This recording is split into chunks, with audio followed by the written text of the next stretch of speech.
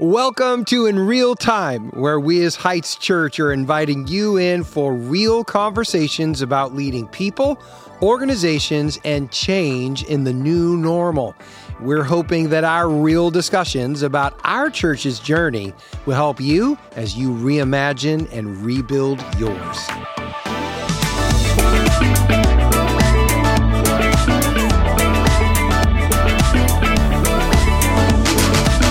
Hello, Craig here, and welcome to In Real Time, where we're having real conversations about leading people, organization, and change. And today's topic is part 2 of our conversation, leadership longevity. Well, before we get into that topic, I'm going to have our 2 co-hosts introduce themselves. Yeah, my name is Tim. I am the online campus pastor and a teaching pastor here at Heights Church. Perfect. My name is Justin. I'm our life groups pastor, young adults, and our hospitality team. Wonderful. Well, we are back and we're talking about part 2 of leadership longevity. So if you missed part 1, you probably want to go back and talk or listen to that episode. There is a reason we're doing this, and the reason is because we know that there is a lot of discouragement out there, truthfully, if we're going to be speaking truthfully, and we want to, in ministry. We know that the statistics from Barna are telling us that it's in the 40 percentiles that pastors are thinking about stepping out of ministry or leaving where they're currently serving. And that does not account for those who have already made a transition during the pandemic. And we're not here to cast any judgment on anyone whatsoever, but it did get us talking about the value of longevity at a certain place of ministry. Number one, staying in ministry as well over the long haul, but also staying in a certain place of ministry for the long term. Because there are a lot of benefits when we stay for the impact that we make. Yeah. And so I think it's important that we would run down that list again because, you know, as we started making the list of things that are benefits for us when we stay in a place long term, it actually became quite a list. Yeah. And these are things that, as far as I know, most pastors, if not every one of them, wants these very things. Yeah. So let's run through that list. We're going to go through it quickly this time. We went a little slower earlier and explained more, but let's go through it. Some benefits of longevity. Well, the first one is legacy. You're going to leave a legacy if you've been in a location and in a place for a long time. That's right. Your impact of what God has done through your life is going to go on and on and on and on. Yeah, no, it's so good. And we think about youth ministries, youth or student pastors, about 18 months was average for their stay at a particular church. Senior pastors, somewhere between 5 to 7 years. And so, there's a lot of turnover that's taking place. So legacy, though, stays or is built, I should say, when we stay in a place. Good. Some other things.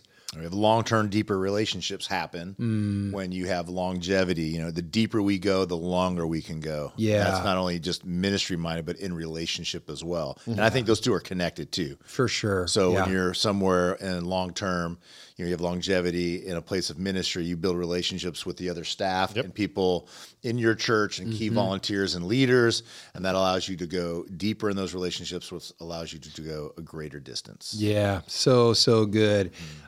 So we also talked about time to develop leaders more deeply and to see them grow and to flourish. Another one is being able to see redemption stories. I've been here long enough, 14 years now here after having planted the church, and we saw people come. We saw people who have left, and then we have now seen people come back for redemption stories, and they are walking with Jesus again, and they knew that we loved them because that's how they left us, and we loved them when they left, and they came back, and we're here still to love them again.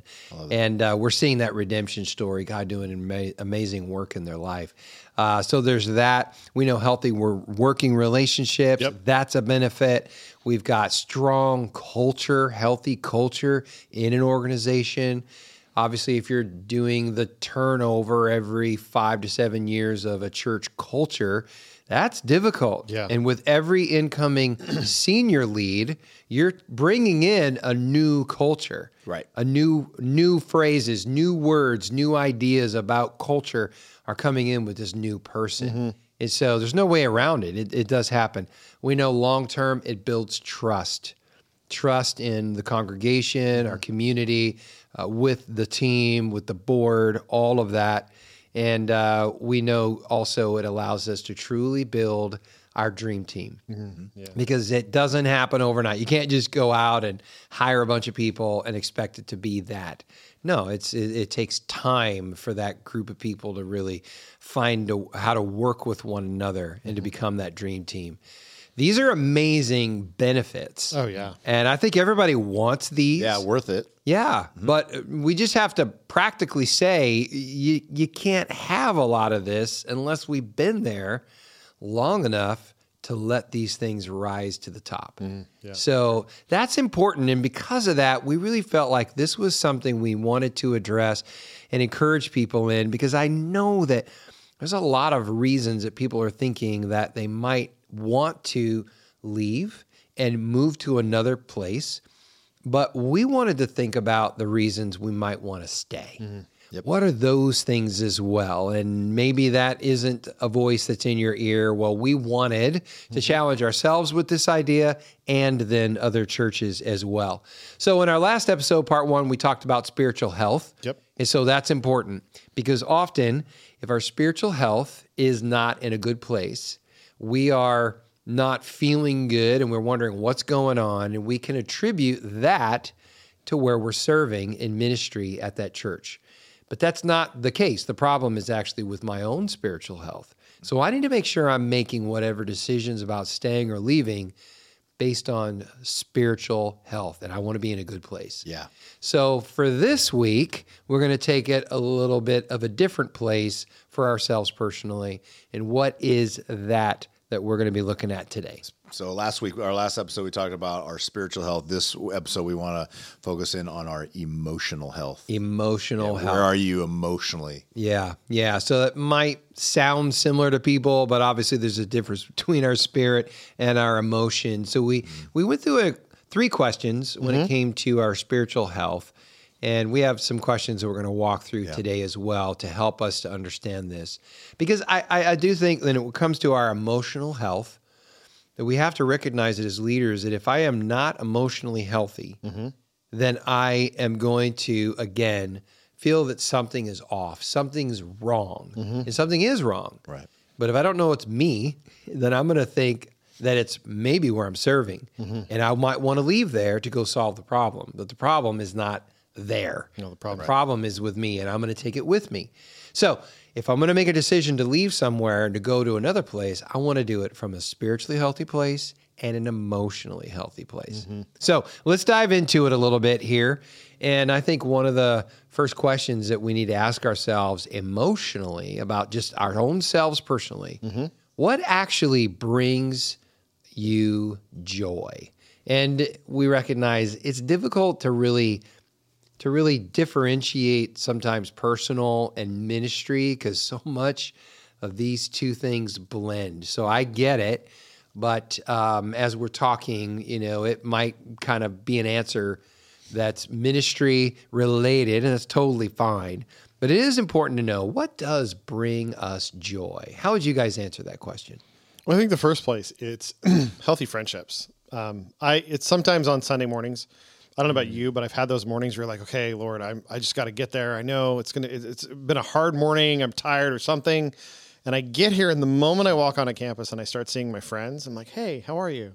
How you doing? And all of a sudden my heart changes. Like, it's just something about being around God's people. There's a shift that happens in me, and it just brings me great joy. By the time Sunday's over, I'm like, that was the best day ever. I love it. It's a lot of fun. Leave energized. It does. Yeah. I leave energized on Sunday mornings, and it's because of the friendships that I've developed over the years. And then you also hear the stories, the really healthy stories that come out of that. And I love hearing stories that God has done some work in somebody's life, or there's this new thing that they're leaning into in their faith, and they're leaning into chairs. I mean, we can go on and on about that stuff, but that is what really brings me joy, is watching people really lean into their faith and then the friendship that comes from it. I mean, like you said, it's hard to differentiate the friend, the family, the outside of church, because this is my world. This is the world I operate in. Yeah, for sure. I mean, even this morning, my gym had a conversation about our church.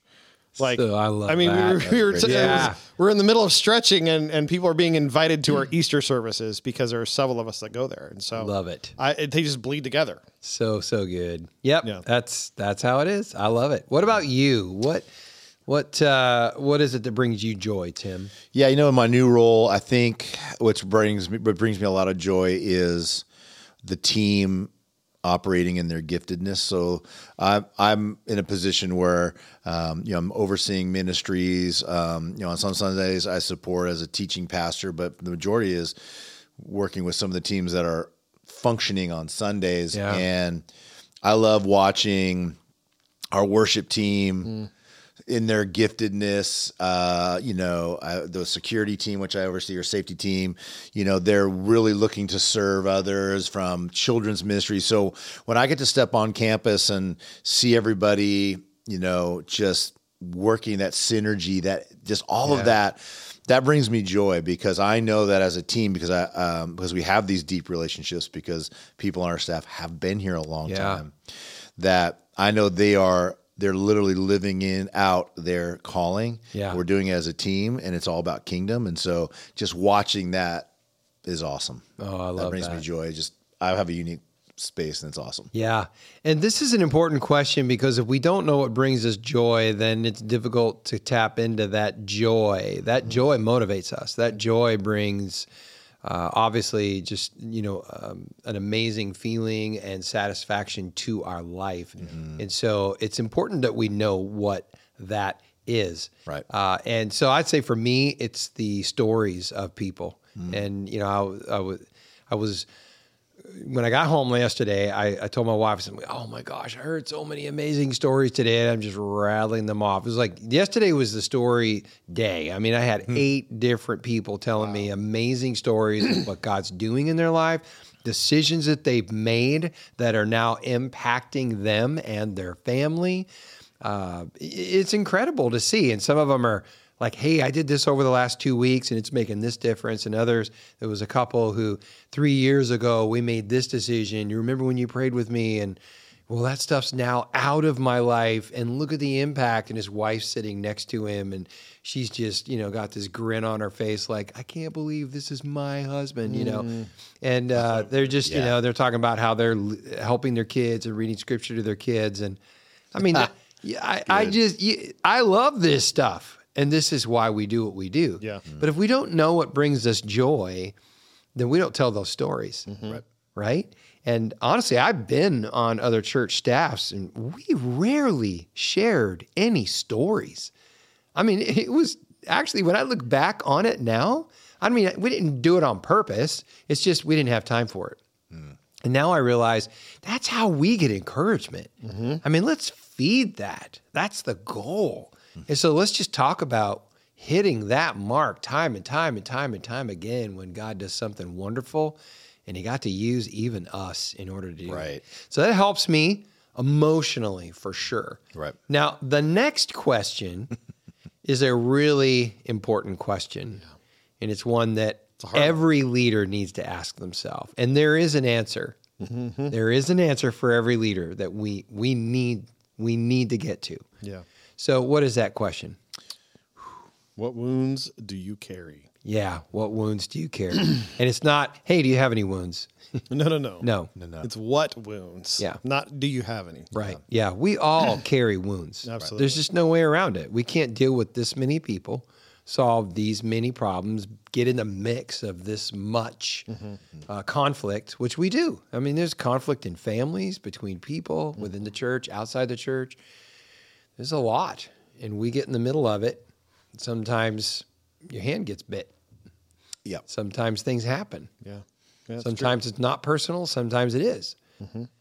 But wounds have a way of collecting over time, right? Yeah. Yep. They can. Yeah, they can. They don't have to, but they can. Mm-hmm. And unfortunately, they do very often in leaders because we're so busy. It's not always a bad thing. I'm not like chastising people. I'm just saying oftentimes we're so busy serving other people. There's a lot of demands on our time, and many people are bivocational as they're leading churches. That's not a lot of time to sit and to ponder wounds in our life, right? But it's an important thing for us to do in order to remain healthy. Because we're gonna acquire wounds for sure. So if we don't know about this, then it's easy for us to take that wound that's personal and assume that wouldn't happen in another place, and that we leave this place to go there, only to find that no, we collect wounds here too. It's the nature of people. You bring one with you. Yeah, and it's not just churches; it's life. It's any place you work. It's families that we live in. So let's be straight about that. But so when we talk about this, specifically the wounds that we carry, there's a couple of questions we listed under this one as well. What are those? Well, one, do you have any? And that's really that's not really. I mean, we know we have wounds. We do. Yeah. So it's just really a starting point to start that reflection of what are my wounds that I have. Yeah. And especially when we're talking about longevity, there, very rarely is a pastor in one place forever from start to finish. Right. And a lot of times those transition periods cause wounds and how things were or were not handled or said or not said or how you were treated, good, bad, the ugly. And sometimes you just move right on to your next post as a pastor, and you just immediately get into ministry building, setting new culture, doing whatever that you need to do. Yeah. And I mean, just this last year, around the same time when I had my sabbatical, I spent some time, in soul care. Right. Yeah. And that just brought out these wounds that I had been carrying for 15 years and never really tied those things together. Yeah. Of why I act the way I do or I perceive things the way I do. Yeah. And I really had to dig deep. Even after sabbatical, Justin and I kind of connected and we started processing more of soul care and just kind of talking through, and he was going through the book and I was going through the book. And so sometimes you don't know they're there. And so you have to do something to resolve them. Yeah. We all have wounds. They will surprise you. I never thought I would connect those dots. Yeah. And once I did, like the next question is, what can I do to resolve them? Yeah. There is work to be done. There are resources out there. There are people to meet with. There Healing to be had. Yeah. Yeah. Yeah. There is. Yeah. Because God, those things that wounded us, that isn't my identity, but it can become your identity. And you may not even know it. Yes. It's true. So you've got to identify it, figure out what those things are, and then do the work. Yeah. Because they are there. Yeah. There always will be there. And it could have been a comment, conversation, a betrayal, a perceived betrayal. I mean, it could be a long list. Yeah. So there are wounds, and you have to do the work. Yeah.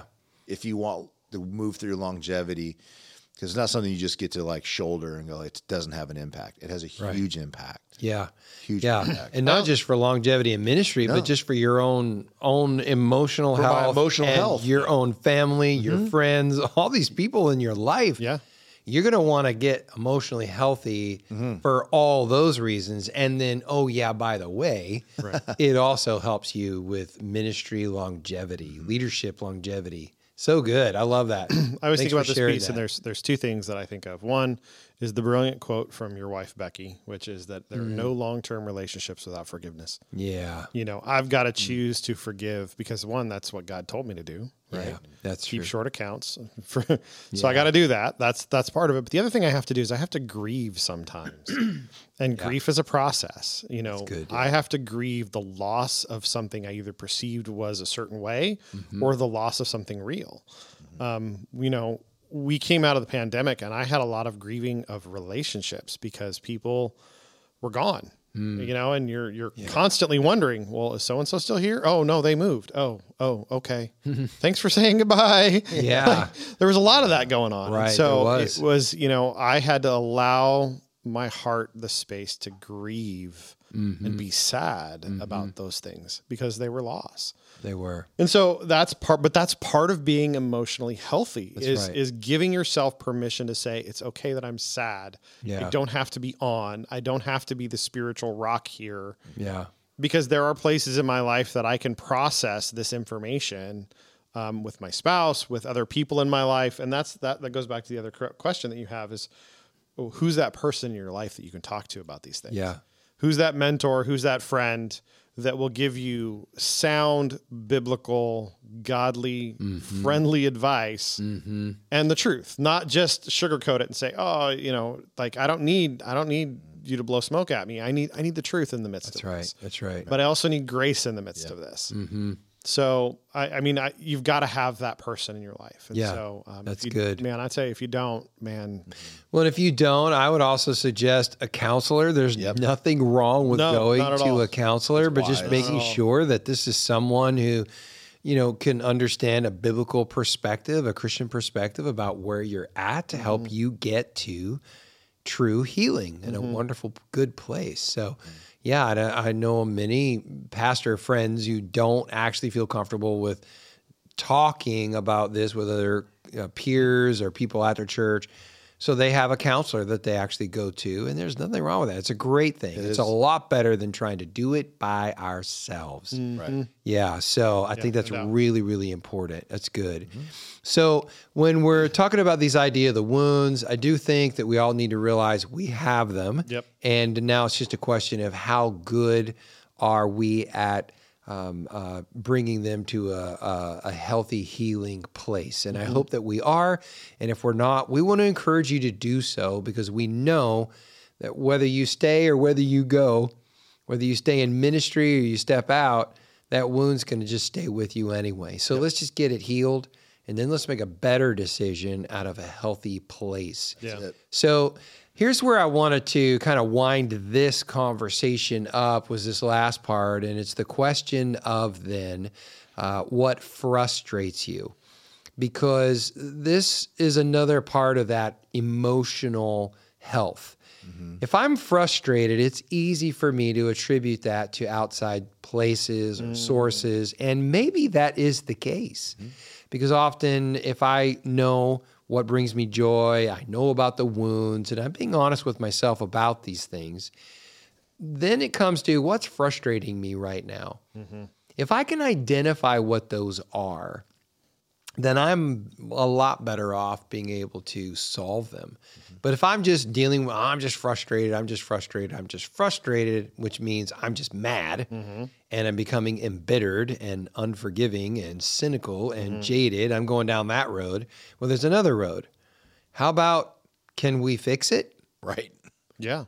Can we do something? Because here's the thing. What I know is if I remain frustrated, then I'm very likely to just leave. Yeah. I'm going to leave. I'm going to go to another place. And we think it's going to be better there. It won't be. You're going to have a whole nother set of frustrations. What's better is if we can do something to resolve the frustrations. And so I wanted to throw out a couple of things here for us, rather than just quietly disappear or, set off a bomb and disappear and create all kinds of conflict in a place. What can we do to resolve the frustrations? And I'm going to speak specifically to senior leads. There are things that can be done if where you're currently serving is frustrating you. There are people to talk to. There are staffs to work with. There are boards to talk with. There are church people, community that we can interact with. And to be honest with you, if it's frustrating you, there's a really good chance it's frustrating them. Right. They just need someone to step up and to say, can we have the conversation? I don't know all the answers, but can we fix it? Right. So a year and a half ago, I was frustrated that we were financially not hitting any of our goals, and we were going to have to make some huge, huge cuts that were going to devastate Heights Church. I was frustrated about it. I wasn't mad at people, but I was frustrated about the situation. So you either step in to resolve it or you just make the cuts. Well, that's going to be very frustrating as well.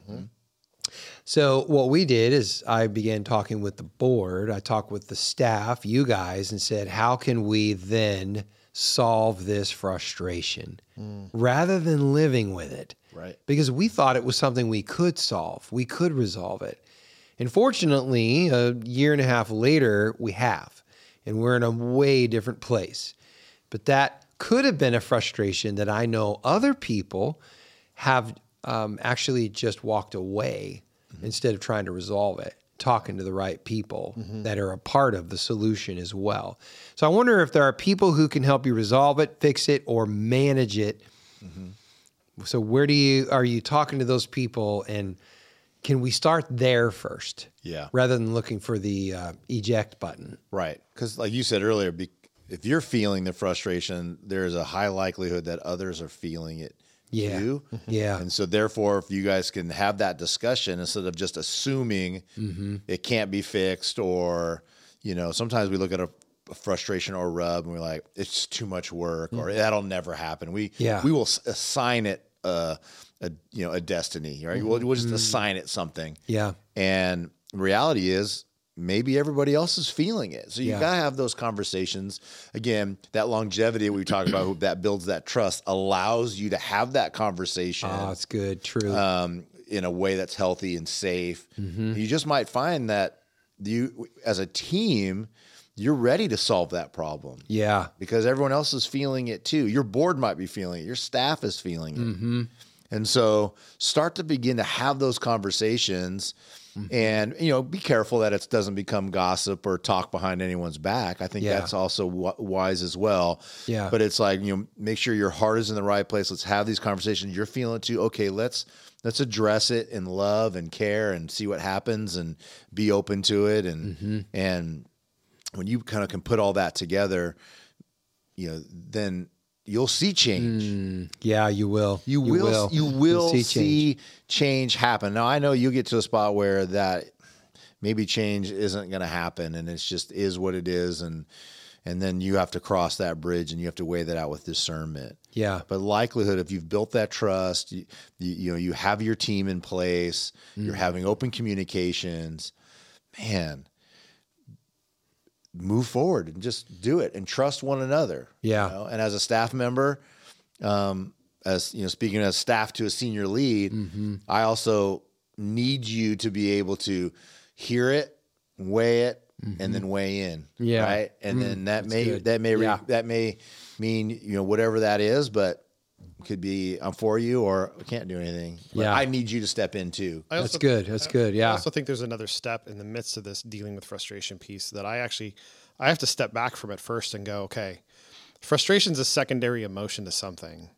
And it's usually my expectations. Yeah. I have to ask the question, what are my expectations of the situation? Is it something that is actually tangible, fixable, or is it an unrealistic expectation that I've placed upon so-and-so and I haven't given them the tools to do what they need to do?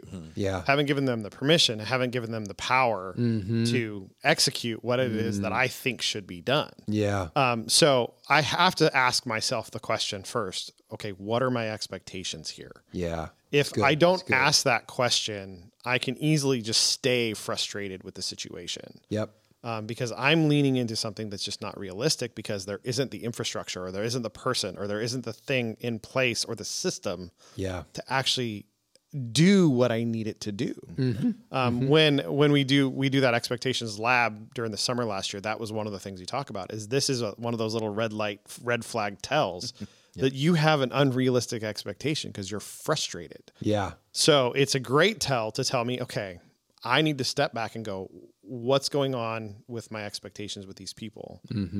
But in the case with... And that could be with a board, a staff, the people of the church, and maybe a one-on-one person. Maybe the situation just is, and it's not about, like, it's a frustrating situation because I don't have a solution for it, or it needs a solution that we don't have yet. Yeah. Because we haven't had the conversation. Right. So it's good. I know that for me, that's the first step I have to do before I try and approach those things. Because sometimes I can go, wait a minute, that's actually just me.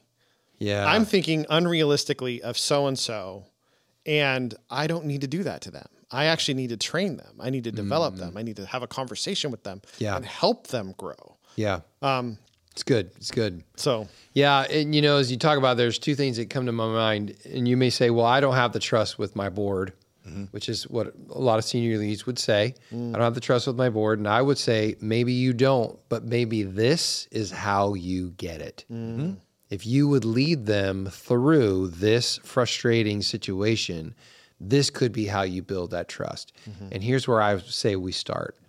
Let's revision what we want this to look like. Instead of pointing out this person did this or that, how about let's just talk about what, in our case, when it came to the finances, which was deeply frustrating, and I know that, well, pretty much every church I'm aware of is having financial difficulty in today's time frame.